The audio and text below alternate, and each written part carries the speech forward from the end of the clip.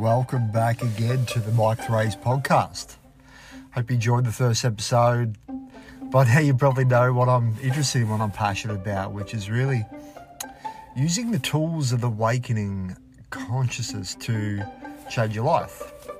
And by changing, really just aligning with kind of an energy or force that's wanting to come through you. And that might sound a little esoteric and a bit unusual, but I'm guessing if you listen to my first one, you're probably well prepared for that and kind of comfortable with that. So why would I want to focus on these tools around changing your thoughts, changing your life, changing your belief systems?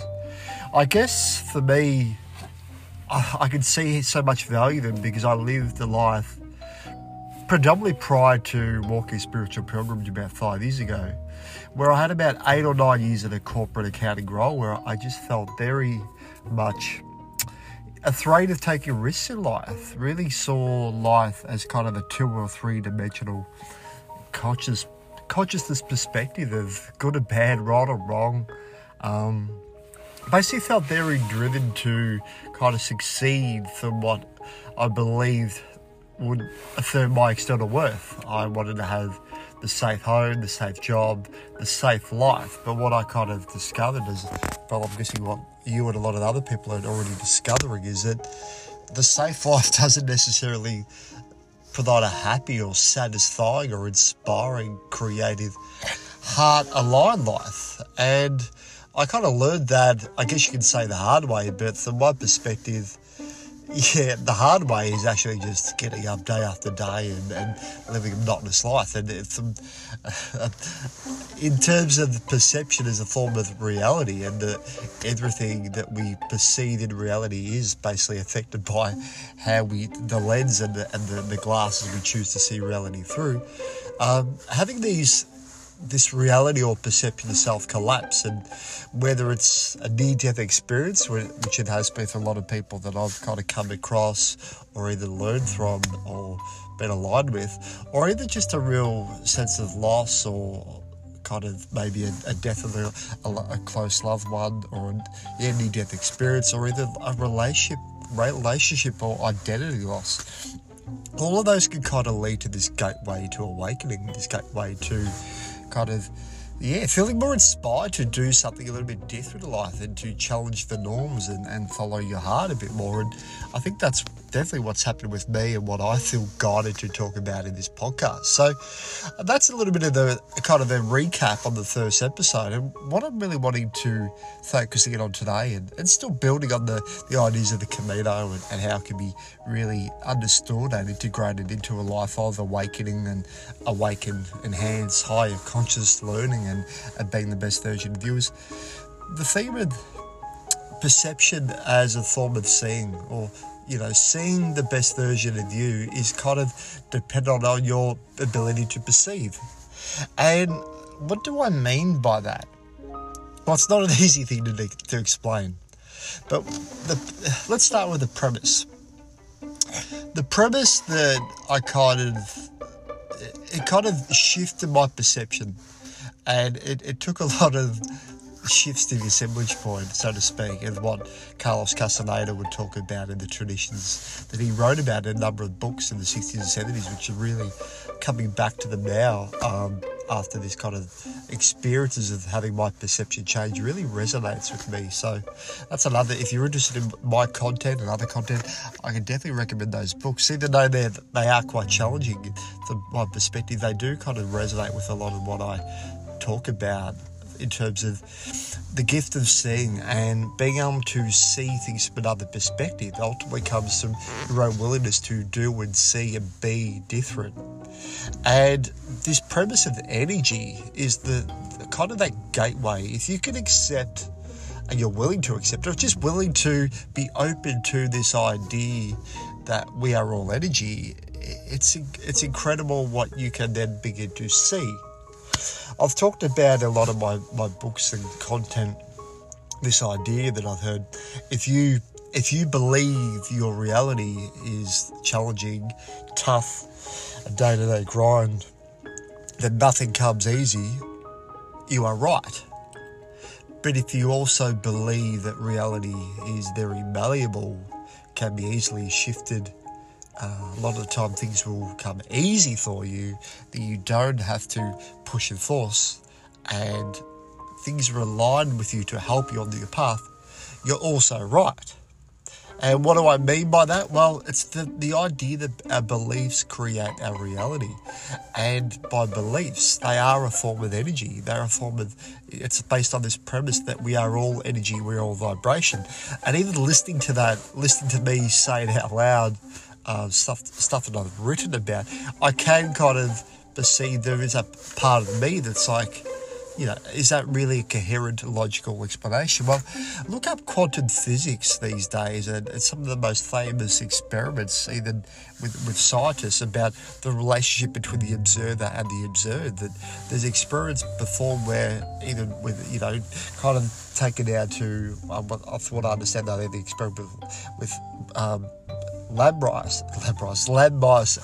and mouse, and kind of different forms of phenomena, when they've shown that there's a direct relationship between how one mouse acts towards the other, or one human acts towards the other. So if you perceive someone through a veil of anger and hatred and mistrust, something that, unfortunately still occurs a lot in religious conflict and spiritual, racial conflict, that person that's being perceived that way, there's almost like you could be locked in your own prison of prejudice. That there could be this sense of, you are almost locked into how that person perceives you. You can't move beyond that prison, that castle. So it can be really challenging to relate to someone who perceives you that way. And how does that actually work? How can that be explained from a logical, three-dimensional consciousness perspective? No, I couldn't explain it and understand it. But what I began to learn, particularly prior to and on the Camino, was this idea of energy in all things. I talk a lot about in my first book, I Am Michael, A Journey to the Heart, which is, available on Amazon if you're keen to kind of learn more about this. This was a journey that kind of, it began before the Camino, and then I kind of experienced all these lessons while walking the Camino, and the book actually focuses more on the chemin d'Arles, the Arles Way in French. Basically walking from the city of Arles in the southeast of France along in a due westerly direction, kind of along the French-Spanish border, adjacent to the French-Spanish border, which is the Pyrenees mountain range, and eventually kind of reaching the border. And that's where this book kind of ends, as I kind of walk through France and I'm about to cross into Spain, which I would eventually keep walking. But that's another story. But what I experienced on this walk is I kind of, like a lab rat or lab mice, when you're taken out of your comfort zone, your usual place of being, habitat, and you're put into a foreign space, there's an ability to be more discerning about your emotions, your belief systems, and how they directly impact on the world around you. And what really happens to me and on this journey, and not only on the journey, but even before I make the decision to walk, and a big decision to walk was actually going to see a shaman and really connecting with shamanic energy and kind of these ideas of past life energies, energy as a form of healing. So there was an openness already there without really knowing or being able to understand it, but there was a trust that I was, that energy is another form of healing, and this is not something that's new. This goes back thousands of years, but in a system, for at least what I've grown up, a Western system where we're very much, we have medicines and we have the Western doctors and we have, scalpels and surgical instruments that operate on the body, but not within the energy of the body. It's kind of a very foreign idea. But the idea of awakening and the awakening experiences and suffering, and what I kind of talked about earlier in this episode and in the previous episode, is when you go through an awakening experience, you've kind of suffered enough that you're willing to no longer suffer. You're willing to develop another perspective. You've lived a safe life for so long that you've kind of been broken out of your slumber by a near-death experience, a collapse of identity, that life's kind of woken up through you. You develop this greater, not only ability, but you're more willing to see things from another perspective. So in being willing to see things differently, life echoes that back to you. Like the early example, if you believe life's going to be hard, it will be hard.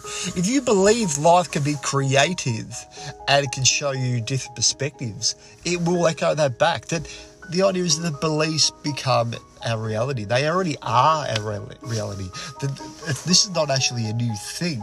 That your life is already running on autopilot based on the beliefs. But if your beliefs are largely unconscious and kind of, from that perspective, not empowered or unintended, they're kind of on default to fit in with the society and life that's already around you. You're running on a default. You're running kind of on the base petrol. And your car might run okay on that for a while. But if you keep running on that fuel, it's the same as everybody else's fuel, you're not happy. You're going to want to change the fuel, change the perspective, change the energy. So, what kind of happened to me on this kind of Camino experience that I talk about in the book, and I kind of gradually go through the chapters and build on these different perspectives. And I'm able to kind of come face to face. So I kind of understand how much the way I think directly impacts the reality around me. That the more I project my thoughts into the future and worry and think, what's going to happen? Where am I going to sleep this night? Where am I going to get to? How am I going to arrive at where I need to get to? The more challenges I face, and I'm kind of ungrounded and not present.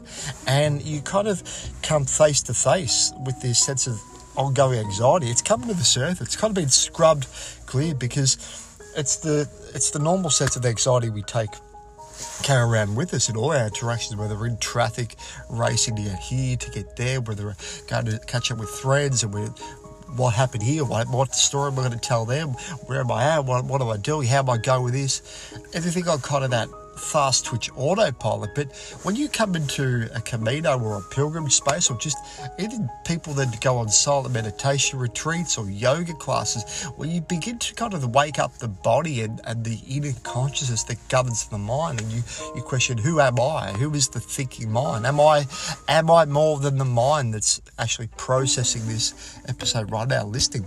Is it really my mind listening, or is it my consciousness that's kind of open to expand my mind to new ideas? You can begin to see these things. You begin to see how destructive your thought patterns can be, and particularly living in the past and living in an old story that you play a loop. And you can also become aware of how much this story is that default. And sometimes it's a default from your parents and your parents before them.